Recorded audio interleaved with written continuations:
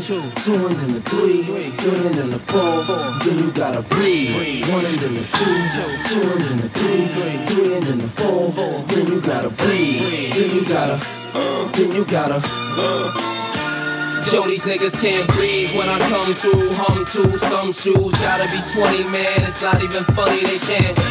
It's so cold too. What's going on? Welcome to the All-American Chelsea podcast. I am the captain. I am the leader. I am the legend of all things you see. All-American Chelsea, what's going on? It's your boy Christian coming back again to you live from beautiful Miami, Florida in the good old US of A.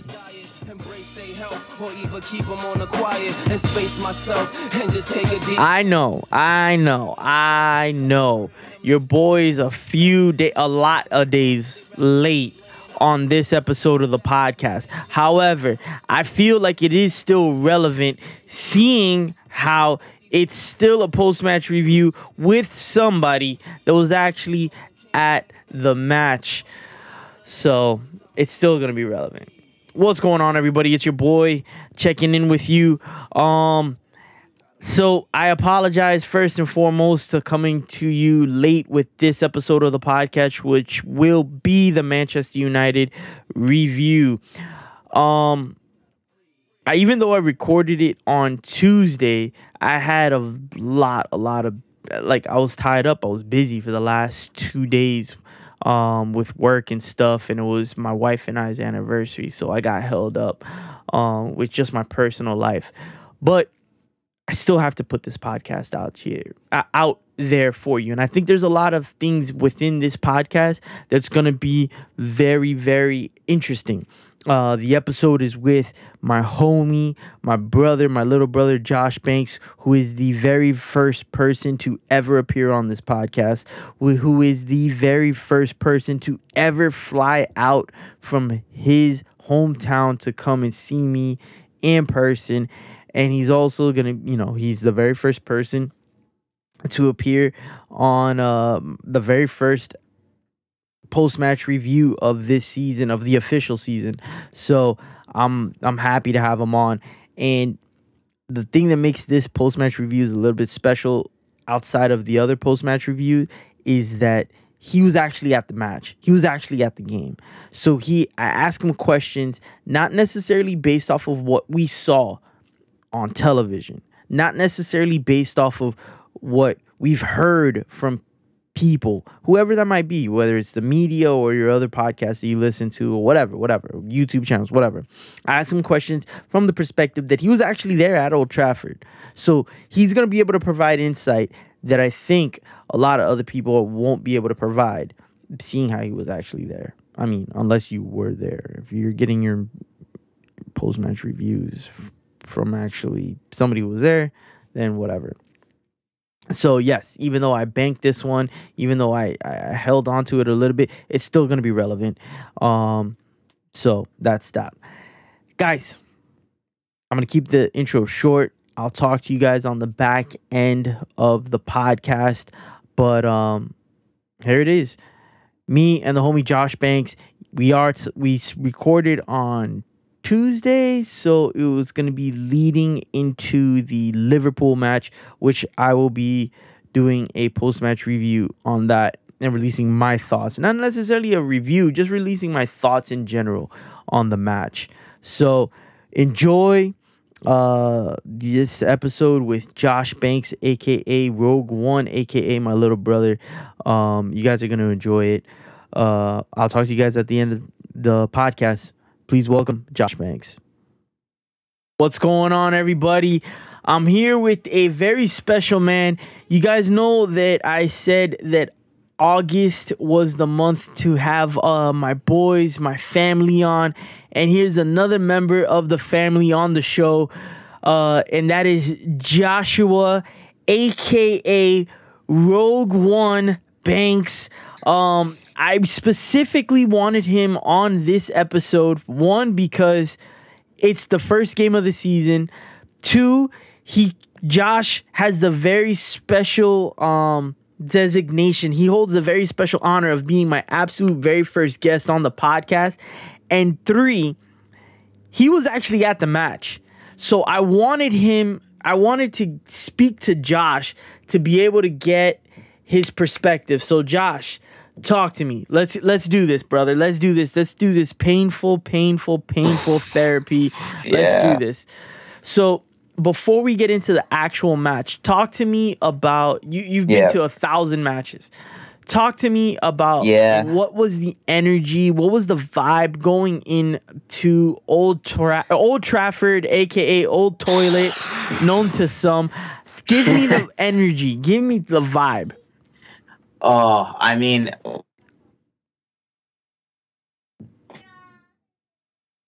right. Stay away from these, absolute dickheads who are going to try to start on me, get into the ground, and then from there, just let it rip. So, I mean, obviously for me, whenever I go to a match, I really I get excited, but for me, it's always that classic thing of just kind of punching your ticket and walking through the turnstile and just walking onto the concourse. That sort of thing, when all the Chelsea fans are singing, that's what really gets me going. I mean, the atmosphere before the game and during the game as well. I will applaud every single Chelsea fan there, because I know for me, myself, I lost my voice by the 25th minute. I imagine others did as well, but the atmosphere on Sunday was fucking impeccable. Even at 4-0 down, we were still singing. That's amazing. So, that's the stuff that I like to hear. Now, let me ask you another question. Yeah. You were at, you were there last year at Wolves at home at the Bridge. Yes. Well, but no, then again, you've said 1,000 times that the away supporters and the home supporters, it's kind of different. You know what I'm saying? It's kind of... Yeah, it's so much different. It feels different. So I was... Right. Yeah, I was gonna ask you what describe the difference, but you can't compare. Oh, well, I mean, the difference for me really, I prefer going to away games because it's I don't know, I just feel like wherever I'm headed to, usually the majority of the trips are going up north, so getting on the train or wherever, at Euston or somewhere, getting on the train. It's packed with Chelsea fans usually. Get on the train, sit down, pre-match buzz is building. You get to the city, you get to the, pub, you hang out there for a few hours, go to the stadium. And I mean, for me, the away games are special because the atmosphere, it's insane, because when you think about it, it's Chelsea fans and they're all singing. But what's so cool about it is it's Chelsea, but we're out, it's 3,000 of us and we're out singing 50,000 other people. That's gotta feel amazing.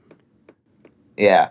I mean, I've, at Old Trafford, they, when the players were walking out, the Stretford end all started singing some stupid United chant or whatever. And from where I was sitting, we silenced them.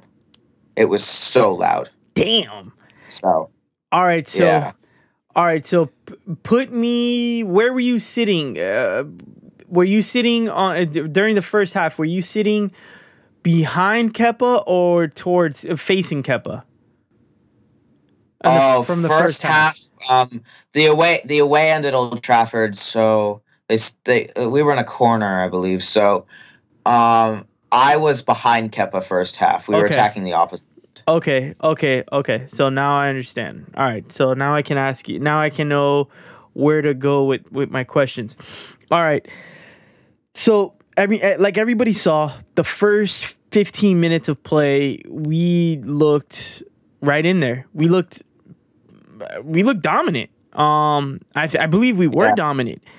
During that 15 minutes of play, what I saw on TV was that we looked dominant. What did you see being there? I mean, for me, the first 15 minutes, I just felt it wasn't a feeling in the away end. For me, at least, it wasn't a feeling of will we score? It's when is the goal coming? Like when Tammy Abraham hit the post a few minutes in, I was fuck. 'Cause I thought that was in. Like I was literally I jumped a row down because I thought it was in. But like, oh man. Like I mean, that first 15-minute spell, we were all over them, you know? Yeah. And really, I mean, even the first half. I mean, call it the first half. Because like, yeah, I mean, when we were like, the thing is, they'd give the ball, but then they'd just give away cheap possession because they just didn't seem to be able to handle us. Yeah. And there were definitely massive nerves on their end in the beginning. But I mean, the place was silent. You could hear, like, from the home support at least, you could hear a pin drop because they I know for a fact they were shitting bricks. The Man United, yeah, they were shitting bricks because as soon as we hit the post there, I was like, Jesus, we're playing really well here. Yeah. But I mean, yeah, to summarize overall, it was just a feeling of not will we score, it's when will we score. Yeah. Yeah, I felt the same thing too. I felt like we were gonna kick their ass. I honestly felt like it was our day. The way that guys like Mason Mount was playing, Mason Mount, you had Emerson balling, but early on though, I already saw Zuma, already kind of like he looked nervous. You already saw Barkley. I don't know what the hell happened. This guy was the preseason MVP. The preseason ended, a week ago? Yeah. Where the hell was that guy? Yeah. I didn't think it helped because I think he was playing on the left the majority of the time. And I think he's a lot better through the middle when he has space. But I mean, Barkley was pretty poor, to be honest. The thing that really annoyed me as well is that there was this chance where Barkley was 1v1 with Wan-Bissaka. He shifted it to the left and De Gea saved. I was just thinking to myself, if that's Hudson-Odoi right there, that's a goal. Like I don't remember if we were 1-0 down at the point, but regardless, if that's Hudson-Odoi that's back in the net and we're either 1-0 up or we just equalized and the game has shifted in our favor. Yeah. Yeah. So yeah. I mean, the killer for the first half was Zuma's fuck up because like other than that, I think United maybe had like one more shot in the first half, but United were terrible in the first half. Okay, they were very bad. We could have, in my opinion, we should have been up like 2-3-0 at halftime. I think we should have been up. I personally counted. I mean, it happens. You hit the post. I don't necessarily count that amongst, like, in my mind, like the way I categorize something like that is like not necessarily a miss, but more so like it's not the same as when Pedro in the first half, he's on a run, he can continue to play along, and he decides to try to curl it around David De Gea from like 25 yards out, and it goes into the stands. I'm like, what the? That's not a chance. What the fuck was that? Like, bro, like you got to continue the play. We'll get into Pedro. We'll get into Pedro. Yeah. Let me ask you a question. How? Yep. When Zuma, and this was in front of you, when Zuma made the mistake, was it, from your perspective, did he have to do that? Was he out of options? Why did he commit that foul? Well, from where I was sat, to be perfectly honest with you, and a lot of other people felt this, at the time, I thought it was a dive. And I honestly thought Zuma won the ball, but obviously looking back, it was a poor challenge from Zuma. Yeah. So at the time, I was very pissed off at Anthony Taylor. But I mean, looking back, it's obviously like it was obviously a foul. Like it's a blatant penalty. He didn't do anything wrong there. But I mean, looking at it, I think it was Martial he fouled. Correct me if I'm wrong. I was either Martial or Rashford. Martial but anyway, Rashford. Yeah. What I saw was Martial, I believe it was Martial, cutting in to have a shot. And I was just thinking, Zuma's body position was all wrong because Zuma was kind of the way he was shaped. He was kind of like he was too far off. He didn't get close enough because if Zuma gets close enough, Zuma then forces him to go outside on his weaker left foot, and if that's the case, and Martial tries to outpace him, two things will happen. Zuma will body him and then win the ball and clear it out, and the penalty is avoided. So I think it could have easily been like avoided if Zuma corrected his positioning. Well, you also said something too. I think it was, you mentioned something, and I don't want to cut you off for your next point. Keep it in mind. But you mentioned something about him closing Martial out. I noticed in the preseason he was having trouble with that too. He wasn't closing down on the attackers quick enough. I hope this isn't a trend. I hope this is maybe just preseason jitters. His stamina is not up. I'm hoping it's something along the lines of I'm trying to conserve energy here. I got a lot of a match to play. I'm hoping it's a lot of those things as opposed to he's not recognizing that he needs to close down these players. I'm hoping it's along those lines because if he's not recognizing he needs to close down these players, we have a problem. We have a big problem because you can correct your match fitness. I mean, that's gonna come with time. That's gonna after a couple of games, he's gonna have enough lungs to push hard the whole 90. But if you're not recognizing that there's an issue, we have a big problem. Yeah, the thing for me is that everyone that has played football since a kid and has had at least one proper coach in their life, when you're learning how to defend, the coach is always telling you, touch tight, touch tight. So, like... Explain that. Explain what that is. Because I don't know tight, that. Right? I taught myself how to play. I don't know how to... I've never been coached. Well, I mean, the term touch tight, so, like, if you're a center back in that case, when Martial's receiving the ball, your hand is on his back and your knee is like touching his quad. Like you're attached to him. Like that's how close you should be. So like you can win the ball first of all when he receives it. But like, and then when he's shaping to shoot, you have to close down the angle to shoot and then just force him wide and force him onto his weaker left foot. Because even if he gets the shot away left foot, it's a very high % chance that Kepa will save because A, it's a narrower angle, and B, it's his left foot. It's his weaker foot, so the shot isn't going to be as good as his right. So, I mean, when he cut back like that, Zuma, like Zuma just...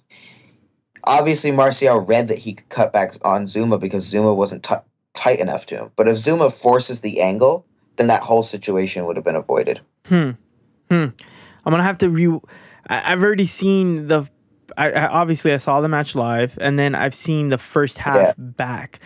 Now with this information, I want to watch at least that play again to see what happened there. Because like I said, if it's him not recognizing that he needs to close down the player, then we have a huge problem. So obviously Martial... Zuma gives away the penalty. Martial scores it. And now we're down 1-0. And it's early in the first half. It's like 20 minutes in. 20 minutes. Somewhere around there. It's either, 18 or 22. Whatever the number is. You guys understand. We were down 1-0. Even after that, I didn't feel like we were out of the match. I felt like it was still 0-0. No. I didn't feel like it was still 0-0, but I definitely felt like fuck me, like when Emerson hit the bar, it's like, oh, here we go again. It's gonna be one of those. What do we have to do to score, sort of thing? Because I mean, like, it was just one of those where it was like, I just thought, it was like when halftime went and it was 1-0 United, I was like, how are we down 1-0? Because even with the penalty, we should have been up like 2-1, 3-1. Yeah. I mean, we had the Tammy hitting the bar, Emerson hitting the bar. You had the cross where who was in the middle? You had Tammy was the second guy, but Tammy in the middle. Yeah. Who was the first one on it? I didn't see clearly that, but all I know is that I think someone made. I think Aspie for the first time in his life made a very good cross. Yeah. And yeah, it was right across the 6-yard box, and I don't think Tammy attacked it. But if he had attacked it, it would have been. It would have been a goal. Yeah, it was a goal. It's a tap-in. Golden opportunity. Yeah, and the thing with that play was the first man. Okay, so Aspie made the golden cross, the only one that he's had so far that I can think of. I mean, to be fair to Aspie, he's had 4 crosses for goal with Morata. But I mean, who know? I don't remember those being. I don't remember if those were Aspie's crosses or Morata making the best out of a situation. Who knows? Who knows? Not a name that I want to keep talking about on the show. Yeah, in terms of that, I mean, for me, Azpilicueta, in those kinds of situations, he was good at crossing because he had time, so he could kind of like roll the ball out from under his feet, get his head up, and whip it in. Whereas if you're playing it right back, 90% of the crosses they're going to have to be hit first time at this level, or else they're just not going to be effective. You got to put it on. Aspie on the run does not have the technical ability to do that. Yes, you're 100% right, because every cross that he had into Morata, even the cross against United, he was by the flag with time and space where he could get his head up, he could see, and he put in a cross. I mean, hell, you call it cross. I mean, we all in that situation. We can call it him hitting the ball really hard, which any Premier League player can do, really hard, really fast, really low, in hopes that somebody comes up on the other end of it. I mean, essentially, that's what he did. I expect anybody in the Premier League to be able to do that. I expect kids in the academy to be able to do that in that situation. Yeah. I think a positive for this game, one major positive, and this is just the way my brain works, we saw a lot of players, Aspie, Pedro, Barkley was sniffing. Barkley, Zuma are very much sniffing this title of players that should not be in the starting 11. Zuma and Barkley, I'm willing to give them a small benefit of the doubt, especially Zuma more than Barkley. But Aspie and Pedro, Pedro's 100% should not be in the starting 11. Aspie is about, I'll give him 75% that should not be in the starting 11 as playing a right back. Who knows if he goes back to left back? Who knows if he plays center back? I'm not talking about that. I'm talking about him playing right back. He's 75%, in my opinion, does not need to be playing right back. That's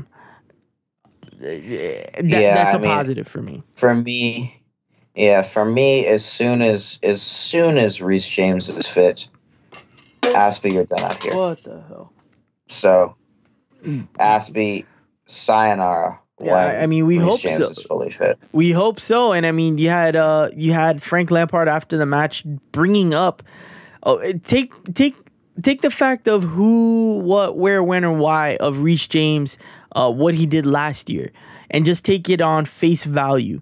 You had the manager speaking about an 18-year-old. Reece James is 18, 19? Yep, around that, yep. 18, 19 years old, talking about him coming back to play over a 29-year-old player. That's what happened. That's what I heard at the end of the match. I didn't hear him talk about Aspie. I didn't hear him talking about Reece James. I heard him bring up by name an 18-year-old kid, 19-year-old kid to overtake the position of a 29-year-old player, a seasoned player, the captain of our team. That's what I heard. Yeah. So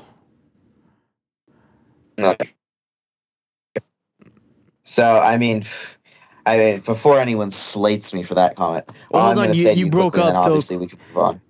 You broke up. Repeat it. Oh, really? Can you hear me? Yeah, I got you. Just repeat what you just said. So I mean, for anyone, right, questioning why I'm saying Aspie's not a captain, We have had some captains in our day, and specifically when I think of a captain, obviously as a Chelsea fan, I'm going to think of John Terry.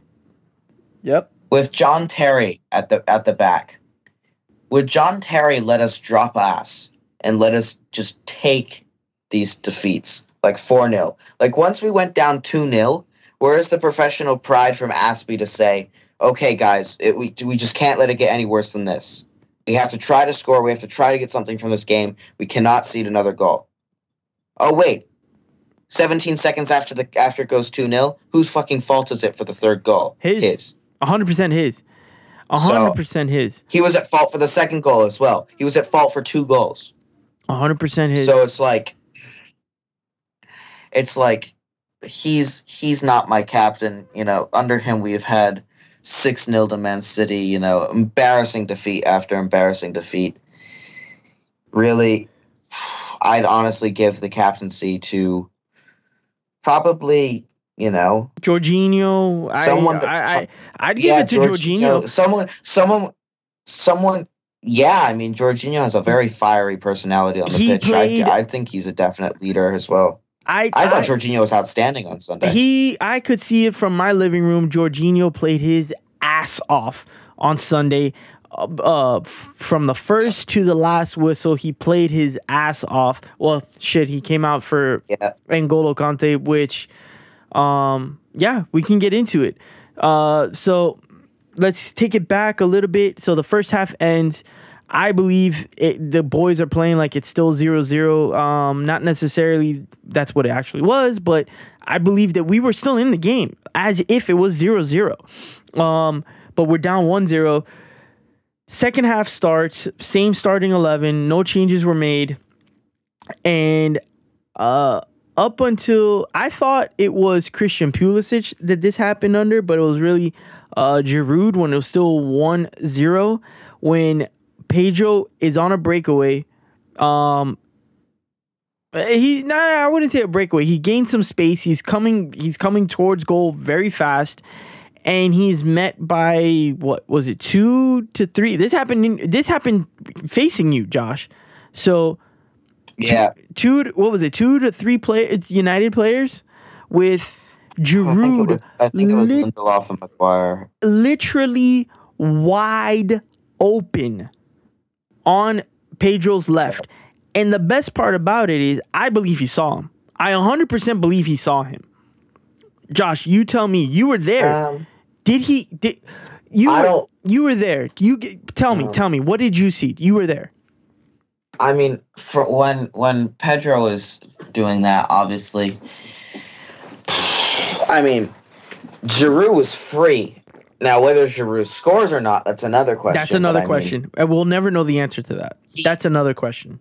There is from where he is, there is probably about a 40% chance of him scoring, and that is a hell of a lot higher than the chance that Pedro had. Yes. So obviously, the correct decision from Pedro would have been to pass. Yes. But, this is the Spanish Roadrunner. He's incapable of doing that. So that's a great title.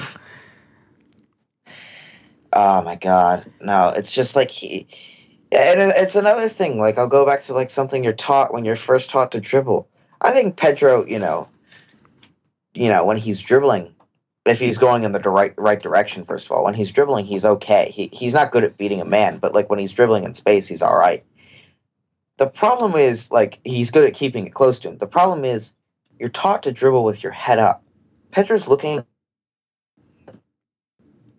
like there's no I don't think he actually saw Giroud, because I think when he's dribbling, I think he's just concentrated on keeping the ball, and it's like that's just got to be muscle memory. That's got to be muscle memory to know where the ball is, sort of thing. Like, obviously, you have it in your peripheral vision, so you'll still obviously be able to see where it is, but you got to keep your head up and you got to keep your head on a swivel. So, I mean, you don't think from your vantage point, you don't think Pedro saw Giroud?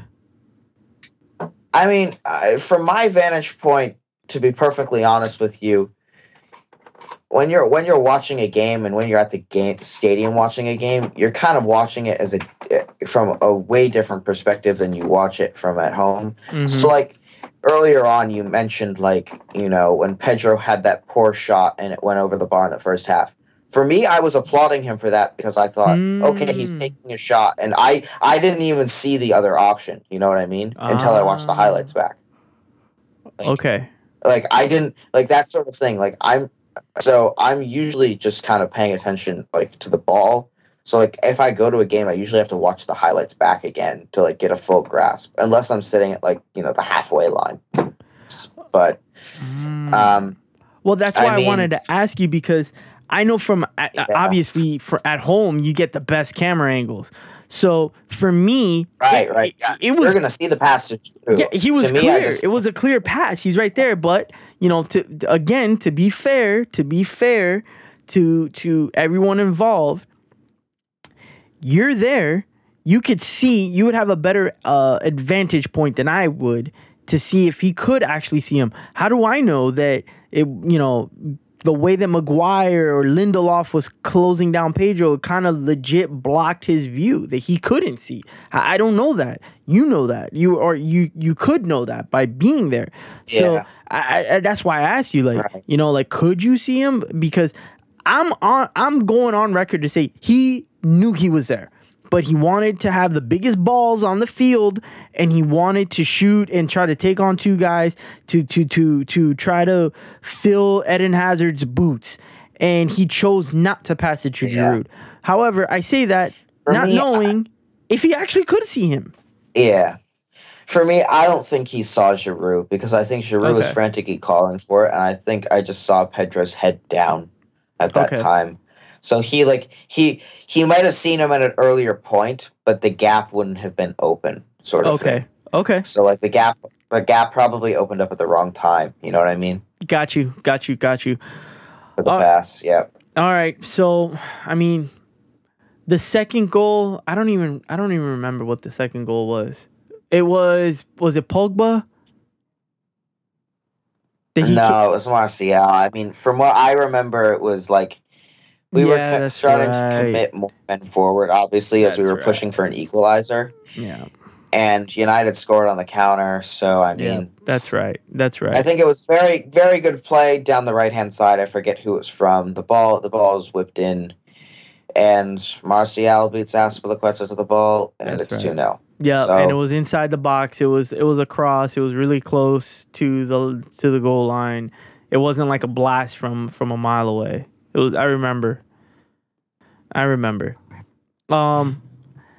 yeah. Yeah. But, I mean, that was just, it was like, how is Aspie not letting Martial beat him off the ball when he's behind him, that sort of thing. It was like, and I knew when the second goal went in, that was game over. Yeah. Because this team is not, they're not miracle workers. They're not going to come back from 2-0 down, away at Old Trafford. Yeah. Maybe by chance of luck, we get a 2-2 draw, but the chance of winning is over. Yeah. And I, when it went 2-0, I was thinking, this is a loss right now. So let's just 2-0, try to get one back to say we got a goal. Yeah. And 2-1 defeat opening day. It's not embarrassing. It's not a disaster. It's a result that's semi-respectable. Yeah. And that's what you were thinking 2-0 down. Let me know what you were thinking when, 45 seconds later? 17. 17 seconds later, you see Aspie, God knows where, doing God knows what, losing the ball,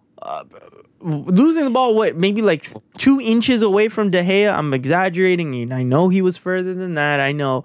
Everybody chill out. I know he was further than that, but I need to make a joke here. He was 2 inches away from De Gea, loses the ball, and now you have, was it Rashford coming down at 300 miles an hour? I believe Aspie lost the ball. And then he just didn't get back into position quickly enough, and then couldn't. You could have driven a fucking bus through the gap between Christensen and Aspilicueta. And I mean, it's Aspie versus Rashford. Like, Rashford's going to shred him for days. So, I mean,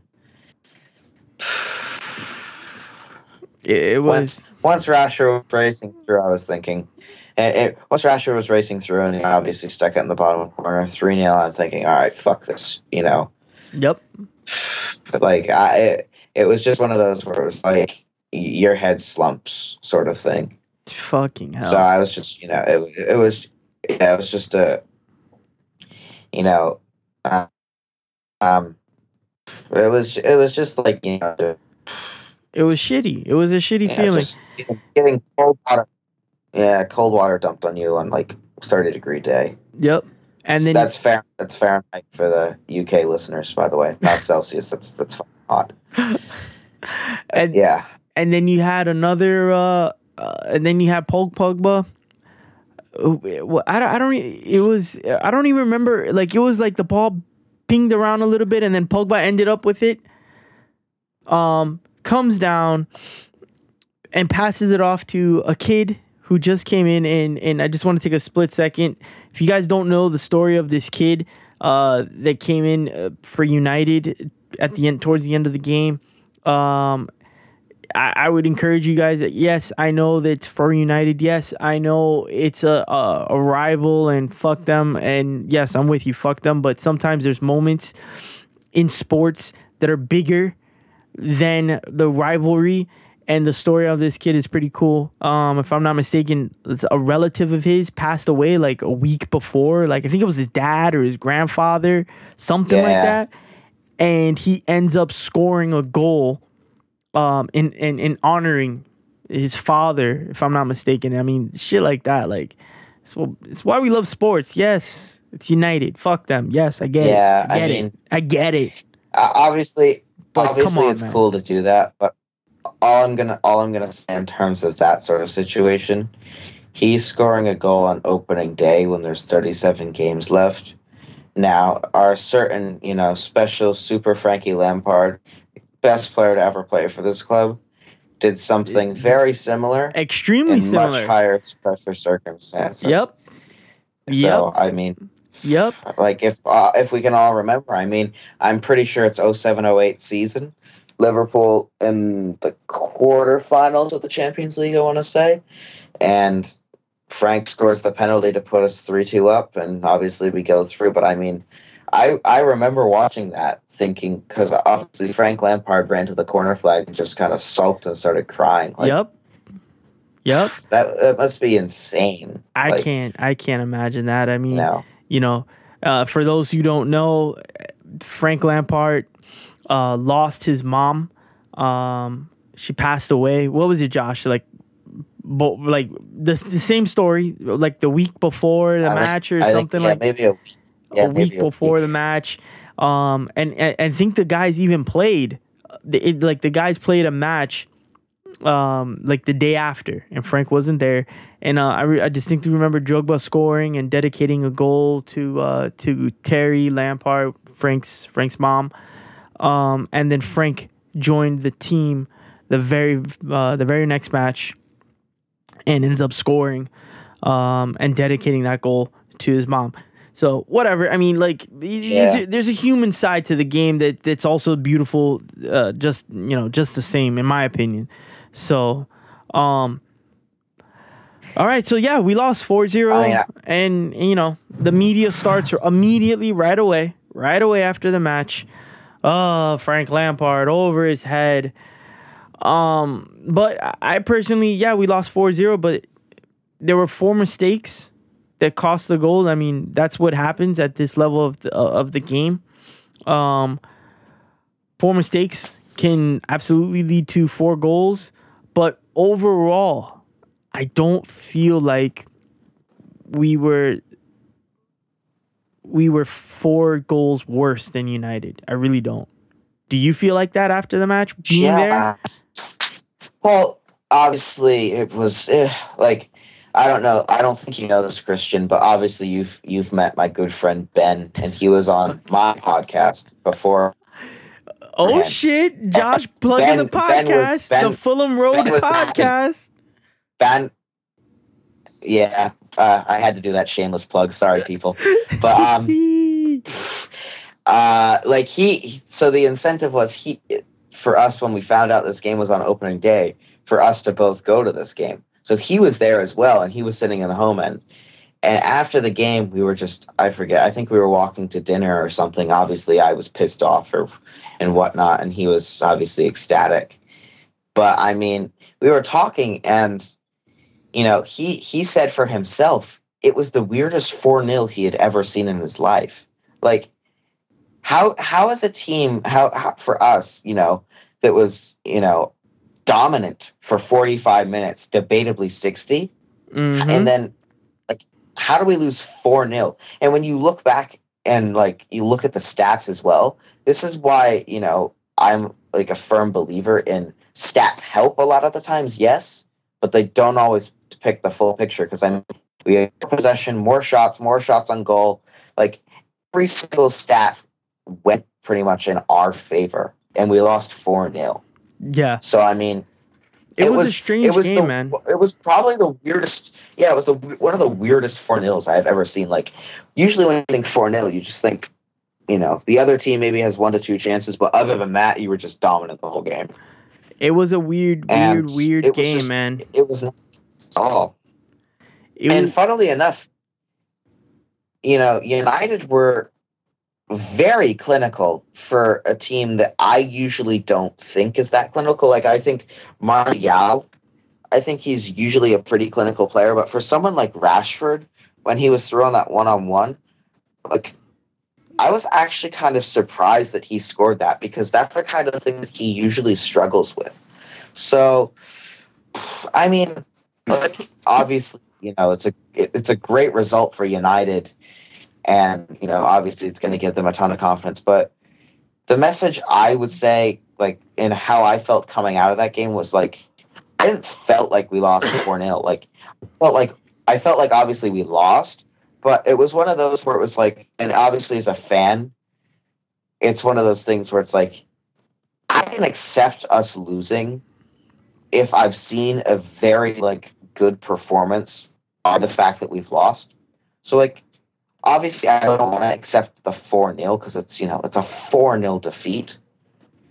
But there are sides of me where it's like, yeah, but I mean, there are actually quite a few positives out of this game as well. Oh, obviously, there's a lot of negatives, but there's a lot of positives, equally as many positives, if not more. I mean, let's get into them. Yes, we lost 4-0. As Josh says, I agree. I don't believe that we were blown off the field, and I also don't believe that United was so superior and they were just letting us, quote unquote, gas ourselves out or play ourselves and then when they saw an opportunity, they just stepped on the gas and put their boots on our throats. I don't believe that either. But negatives. Pedro, he cannot be in the starting 11 anymore. Callum Hudson-Odoi gets back. Even Willian gets back. I need that guy not playing starting 11. I understand he has to right now. But as soon as those two guys get fit, especially Callum Hudson-Odoi, Pedro, you're out of here. Ross Barkley, I mean, Ross Barkley remains a mystery. I don't know if he's better starting. I don't know. I can't tell you about Ross Barkley. Aspie, I don't know. Is he 2019, 2020 Ivanovic? I don't know. I don't know. I hope not. Yeah. But last year we saw that. Last year we were talking about we were having the exact same conversation the first 5-6 games of the season. Then somewhere around October, we stopped talking about him. Somewhere around January, we started talking about how well he was playing. So maybe we're on the same path. But I know for a fact on this podcast, we were having the same conversation 1 year ago at this time. 100%. 100%. Saying he was done. 100%. Yeah, I mean, Aspie for me, like, when I look at him and Reece James, I just think What is Aspie not? Aspie isn't fast. What is Reece James fast? What is Aspie not strong? What is Reece James strong? Reece James is a fucking tank, first of all. Tank. But the thing is, you have, like, obviously it's England, like in the Premier League and in the Championship, you have like a ton of brutes that have like zero talent whatsoever. Reece James is one of the best technical players at this club. He is probably the best crosser of the ball at this club as well. So I mean, like it's very rare that you get someone built like him. And I mean, in terms of the midfield, I think we're all right for now. Ideally, I want my guy Ruben to be back. I want my guy Ruben to be back so quickly. I mean, once we got a fully fit starting 11, ideally, like I can only see us strengthening in like 3, maybe 4 positions. But other than that, I mean, there's a team there that can, be further developed and, definitely like in 2-3 years time start challenging the likes of Man City and Liverpool, and we'll see how they're doing at that time. But like the potential is there. I'm not worried about the potential. There. It's just 100%. The thing is we need to clear out the deadwood, and the deadwood has been it kind of represents all of this club's, like the transfer strategy basically for the past 6 years is the biggest fuck up. Like, and when you look at like all the shit that's gone down, like players like Marcos Alonso, Danny Drinkwater, Bakayoko, Zappacosta, those are just 4 that come off the top of my head. I could probably find a ton others. But the thing is, like with all those players, they were brought in just to kind of be there. Like they're nowhere near good enough to play for this club. Nowhere near. And the thing is, they're hogging up the wage bill as well. So once we flog off guys, those people, we promote youngsters and players in those positions. So for example, for Marcos Alonso, we could sell him and we wouldn't need to buy a replacement because we could literally promote either Juan Castillo and Maatsen, and that's our backup left back. Yep. And in the cup games, they'll get experience and they'll play. And people are going to say, what? Why? They aren't ready or something like that. But I mean, Maatsen played for us in preseason and he more than held his own. He was very comfortable and looked like he was an established left back already. So I mean, we're still dealing with the loss of Ryan Bertrand. Ryan Bertrand could have easily been. Yeah. He could have easily been, and we didn't have to buy, Marcos Alonso. We had Ryan Bertrand, and Ryan Bertrand would have been coming in. He would have been a more senior player, and here comes Maatsen, here comes Juan Castillo right behind him. And that's money in the house. We wouldn't have had to buy all these guys. One of the only good signings of the Conte era was probably Emerson, because Sunday he played phenomenal. He was superb. Great. He was superb. He played great. So I mean, Emerson was outstanding, and I mean, if Emerson, I've said this before, if Emerson can re-find his form that he had at Roma, we've got a very, very serious left back on our hands. Yep. And Emerson and Reece James. That's in the modern age when fullbacks are so important. That's a very, very strong fullback pairing. Yep. So. Yep. I mean, we're gonna be just fine. Midfield, I'm telling you right now. When I spoke to Nini, I let him know too. We are gonna be in a position next summer where we're gonna seriously consider selling N'Golo Kante. Seriously, think about it. When Ruben comes back, what is Frank gonna do? Well. What is Frank going to do?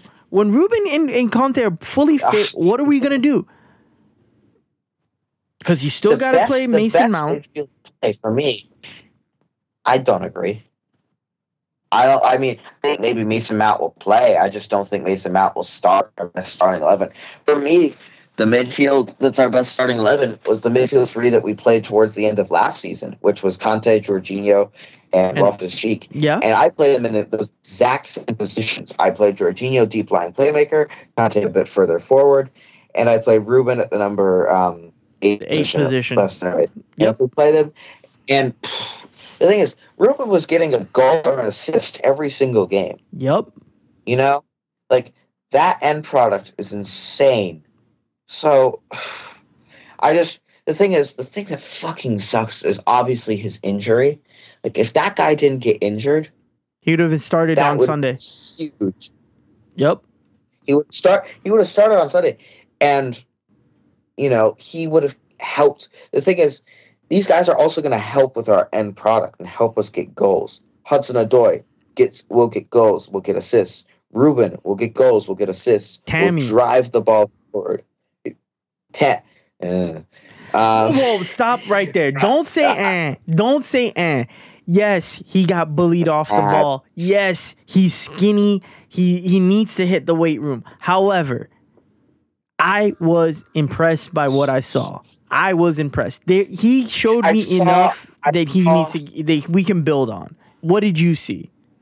I saw, for me, I mean, I definitely, I thought Tammy played well in terms of, movement and holding up the ball and link-up play. However, in terms of finishing, when Aspie crossed that and Tammy just kind of fell down in the box, for me, I'm thinking, if that's Batshuayi, he smells blood. Yes. And he's attacking that ball, and it's 1-1. Yes. Or it's 1-0 Chelsea, whatever it was. So, I mean, the thing is, obviously next summer, I think that we will need to buy a top-class striker. And I think that that's a popular opinion amongst most of the fan base. But for right now, I think we just need someone with Reece James crossing ability, with the crossing ability that will have on this team. Batshuayi will score goals. Yes. And I think that in terms of being the most pure finisher and the most gunman-like finisher, that would be him. Because it's with Tammy, obviously people didn't see this well, on watching at home. But obviously watching Tammy warm up and shots outside the 18, I don't think Tammy scored one of them. What? To be perfectly honest with you. I think he hit the post, I think he hit the bar, and then the others were just off target. He just didn't score in the warm-up. Jesus. So, well, can't. He looked good to me. He looked promising to me. He looked well. But the thing is, he is wearing the number 9 shirt at Chelsea Football Club. Whether it's cursed or not, I think that's bullshit. I think it's bullshit. I think he's gonna break the curse as well. I don't think he'll break the curse. However, I think that he has his uses. I just think that he is probably a backup or a third choice striker. Because for me, when I'm thinking of a striker, I'm thinking of, what does the striker at the end of the day need to do? Score goals. Score. Michy Batshuayi, he's not going to give you the link up that Tammy has. He's not going to give you a lot of things that Tammy has. But we just find a way to get the ball into him, and he'll score. So it's not ideal, but at the end of the day, we need to score goals. And for me, Michy is the best guy to do that. And I definitely think, he could rekindle something that he had with Pulisic at Dortmund. I definitely, think that Hudson-Odoi will help him. We have a very, I'd say we still have a very strong team when everyone is fully fit. Agreed. The problem is we just get these guys back to full fitness as quickly as possible. And we need to get them back as quickly as possible, but we also need to think, we can't rush them back in because we can't afford for any one of these guys to get re-injured seriously. Which I think N'Golo Kanté re-injured himself. I think he re-injured himself. I saw him go down, and I saw him start limping around, and him just trying to muscle through it. I saw it. So yeah, Frank, the presser today, and said Conte, picked up a small knock on Sunday. So like, that wasn't a knock. That's not a knock. It's like in my opinion, a knock is a stubbed toe, something that is annoying to deal with, but not, that's going to hold you out. What I saw was a man that's hurt and that re-injured it. That's what I saw. And if you want to define that as a knock, you can define that. To me, that's not a knock. That's an injury. Yeah, I mean, for me, the thing is, as soon as we get all the players back, we need to switch to 4-3-3 as quickly as possible because, first of all, like, we need, like, I don't know. It's like, for me, in terms of obviously we have the Super Cup tomorrow. If we could somehow find a way to win, it would be massive for confidence. But I don't think that's going to happen. I think we're going to get destroyed. You got to stay positive, my man. You got to stay positive. No. Because we know what happens when I stay positive. It's reverse psychology. Okay.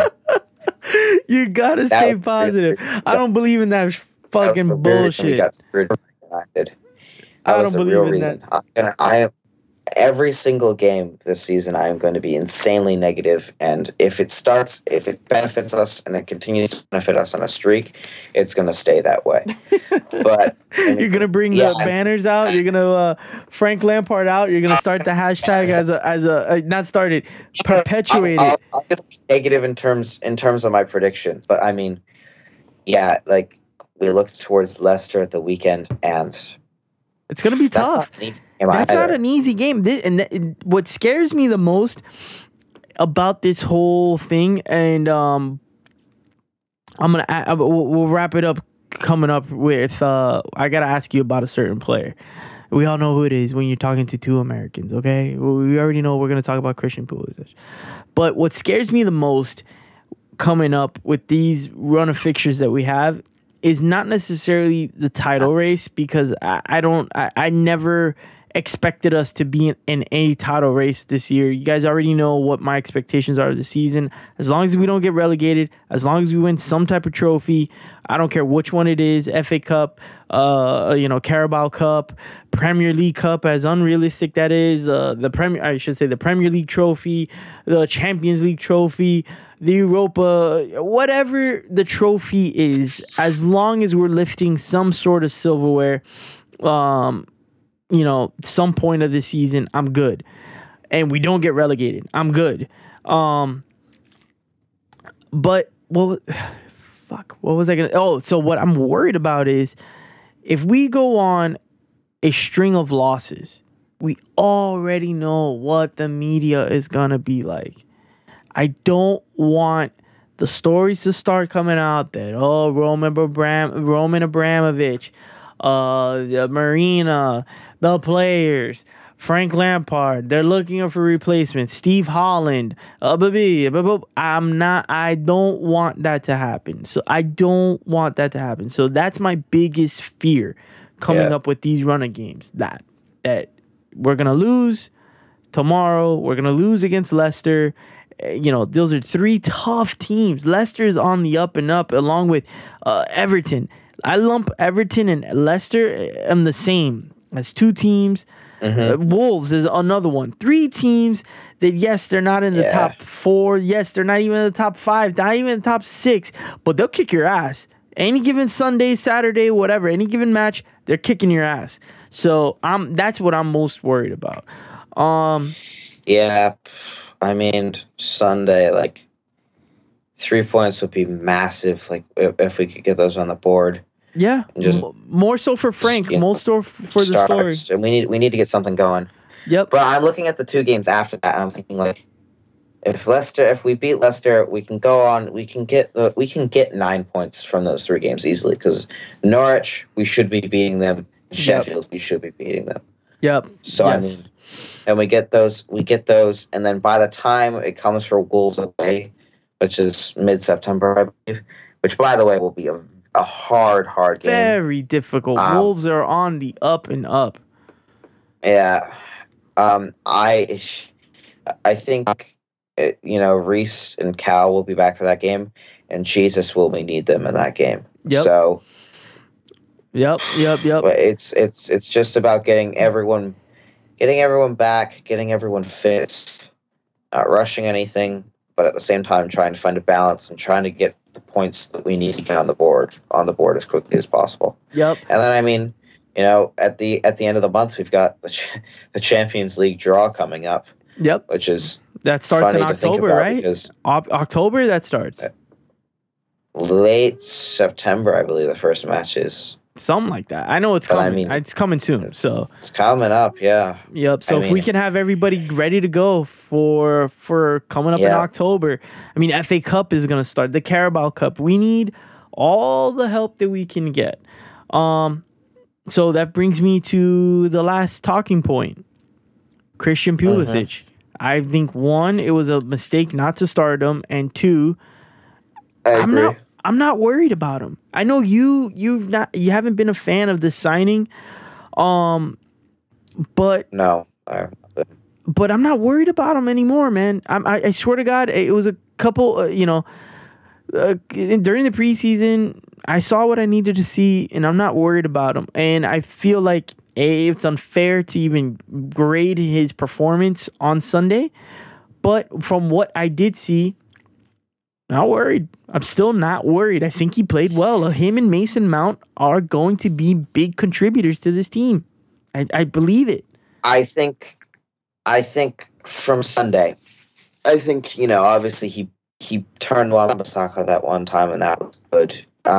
In terms of the rest of his performance, it wasn't that great, but I mean, he had 20 minutes in a game where we were 3-0 down. Yep. There was no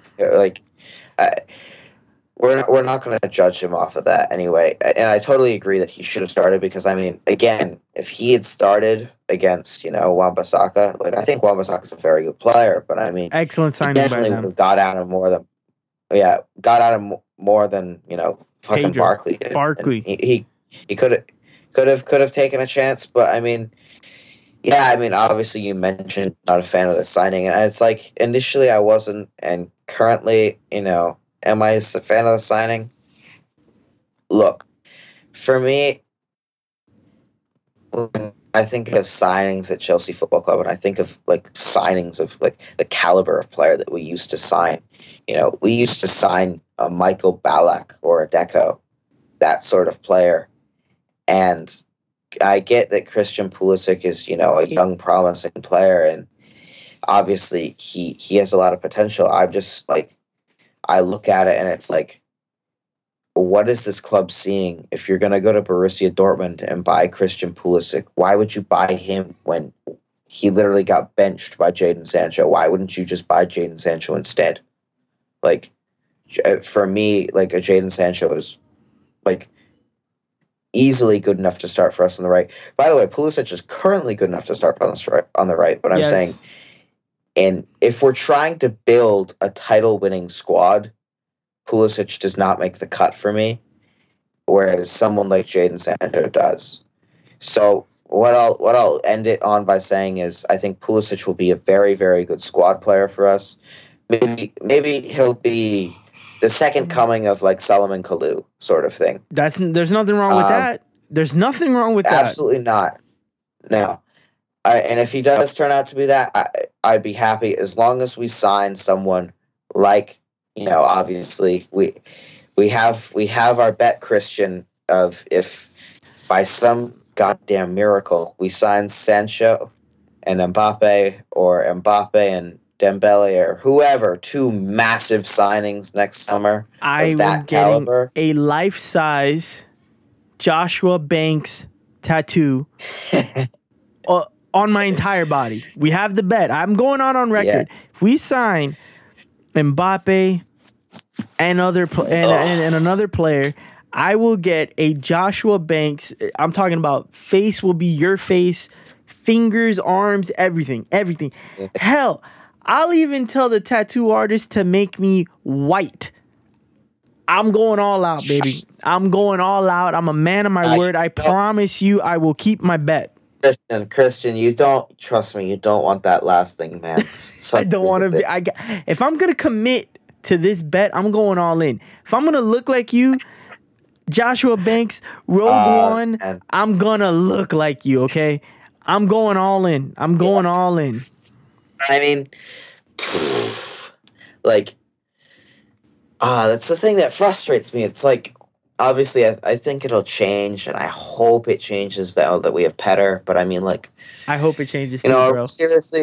are we seriously like going to Borussia Dortmund and saying, "Yo, give us Pulisic," when Sancho is literally he has the Bundesliga defense on strings, like literally weekly.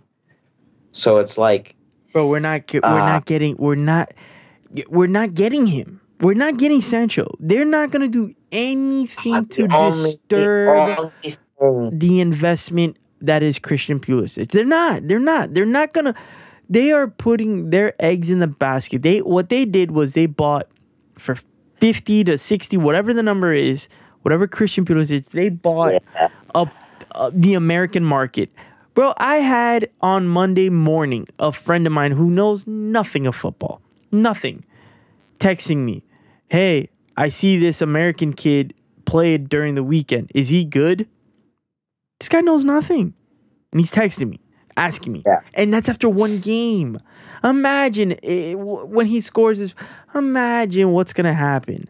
How much ESPN is going to pump this kid when he scores his first goal, when he does this, when he does that. Imagine. So they're not going to disturb. Marina's not going to do anything to disturb that. Unless Mbappe, Sancho, whoever. Unless you can play striker, you're not coming here to play right wing until Pulisic shows that he cannot be a starting 11 player. That's at least another 2 to 3 more years. At least 3 more years, minimum. For me, like everything, like for us to sign Sancho, I think it's obviously much more realistic than Mbappe. But what has to happen is 2 things. 1, we have to have Champions League football for next season. Yes. 2, we need Frank Lampard to write the letter of his life. And 3, we need to buy a very, very, very nice pen. And then I think, we've got everything set. Oh, 4. There are 4. Have Cho deliver it to him. Have his best friend deliver him. That, yes. But we need our very good friend, Tiggs. If you don't know him, people watch him. His comp. Tiggs. We need Tiggs to make the comp of a lifetime, put the Champions League theme behind it, do something. Make it the most hype, Sancho to Chelsea video ever. And then the deal is done. Let's hope. So, we as a fan base are already starting with the propaganda, and long may it continue. I love it. So the propaganda continues. My brother, from your mouth to the football god's ears. Let's hope that it happens. Please. Let's hope that it happens. Josh, how do people find you on the Twitter?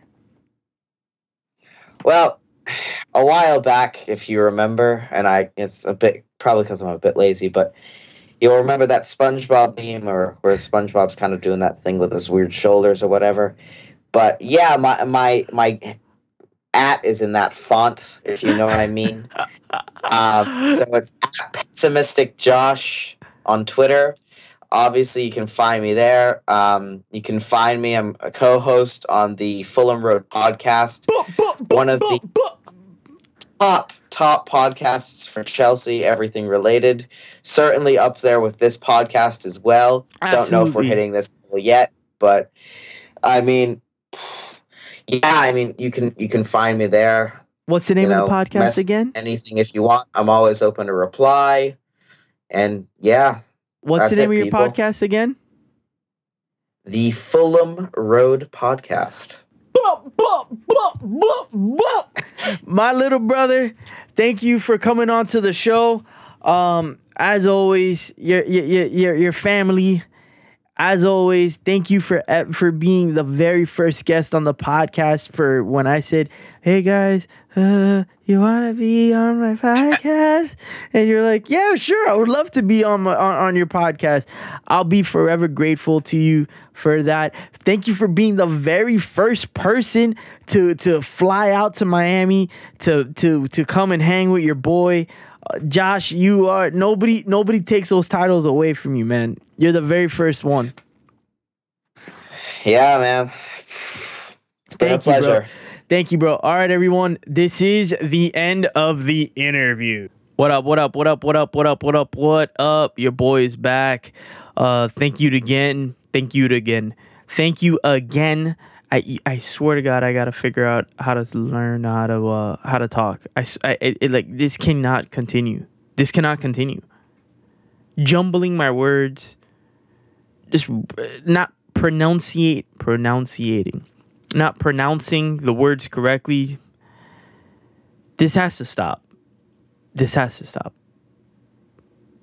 When am I gonna learn how to speak? Unbelievable. Fucking hell. All right, everybody. That was the homie Josh, and I want to thank him again. I want to thank you guys as well, the listener, for putting up with me, for being understanding when the podcast comes out a little bit late. I know you guys want to hear and consume all the content, all the media immediately after matches. Don't worry, this week was a little bit special, but that's it. I'm not going to continue ranting along and just rambling along. I'm going to get you guys in and out as quickly as possible. And that's all I got. Yeah. So I hope you enjoyed this one. I'll talk to you guys again soon. Real quick, before I end it, I don't know if you guys saw on Twitter I'll give you the whole story, even though it happened on Twitter. So, if you don't know who Troops is a personality that appears on Arsenal Fan TV. Now, I know what you're thinking. He's like, what the fuck does Arsenal Fan TV have anything to do with Chelsea? Just give me a minute. I'll explain. So, Troops is a living meme. Comes out on Arsenal Fan TV. We all make fun of him. We all laugh at him because he's very, very, very animated after Arsenal loses, has very opinionated takes on the matches, on the games, and of Arsenal in general. But his passion is there. You can tell this man is very passionate about his club. So he just announced on Twitter that he is going to be in the newest game of FIFA. FIFA has like a little version, like a little mini game, like FIFA Street inside the game, inside the new FIFA 20 called Volta. And he's going to be announcing the matches that happen in the city of London. Think about what I just said. A dude, a fan of a rival team, yes, but a fan like you, like me, who because of his passion for this game is now going to be in a game that we all loved and continue to love growing up. Think about that. Bro, like, I keep telling you guys this. And you don't want to believe me. You don't want to hear me. Anything is fucking possible. There's no reason why you can't go after your dreams. None whatsoever. Anything is possible. And we consistently have people in our lives that we see from afar or in our personal lives that just go out there and get their dreams. Yeah, it might take a long time. Don't worry about time. Worry about the grind. Worry about the vision. Time will pass. The earth will continue rotating around the sun. The earth is going to continue to spin. The sun will rise and the sun will set. Time will always go by. It's what you're doing with that time. Guys, fucking believe in your dreams, as crazy as they may be. And I will be there to support you. I fucking love each and every single one of you. I'll talk to you guys again soon. Shit, I'm going to talk to you guys in another hour. I'm going to record another episode. I love each and every single one of you. Please, if you're not following me on Twitter, All American CFC on Twitter, All American Chelsea on Instagram. Make sure you're following me and, send me a message. So I love each and every single one of you guys. Thank you for everything you do. I'll talk to you again soon. Big kiss. Mwah.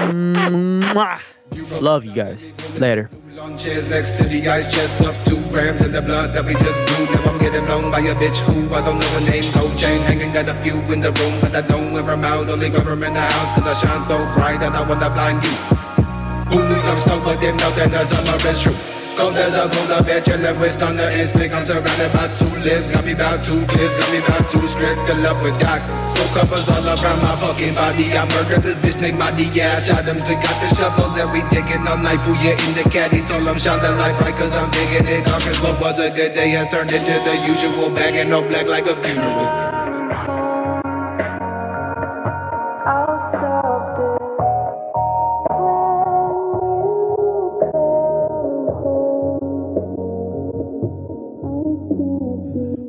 Cops through the motherfucking 7. 6 bodies drop, but nobody with the heavy. Block stay high when I'm creeping with the weapon. Gotta keep the pills in me, all because of my depression. City of the crescent, riding with a Smith & Wesson. Got a motherfucker guessing when I hit him with the blessing. 2 shots to the dome, 6 shots in the chrome. All shot through your home, now that's a crime zone. SUICIDE, scarecrow creeping with Uzi. Lucifer, please come save me. Throw crucifixes at my feet. Walking through the depths of hell, watching as the ocean swell. Great 5-9, that's Los Cartel. Nothing but death in every cell. When you come home, I'll stop this.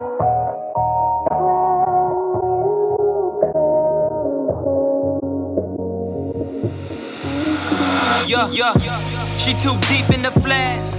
Drinking and thinking gon' lead to a bad decision. Deja vu, I've been through it with you multiple times on many occasions. Contemplating vacating without you, I doubt you the one. I could be wrong, I could be sprung, I could be dumb, I could be dumbfounded, well-rounded. Plus the head game that reputed, she knew it, she blew it like Nintendo. You heard me, sum me up by the Kirby, my dick game on me strong. My only hope is my song go on for long. This life ain't promised. What do you accomplish? What you think about inside of your apartment? You working for nothing, you worthless, bitch. Yeah.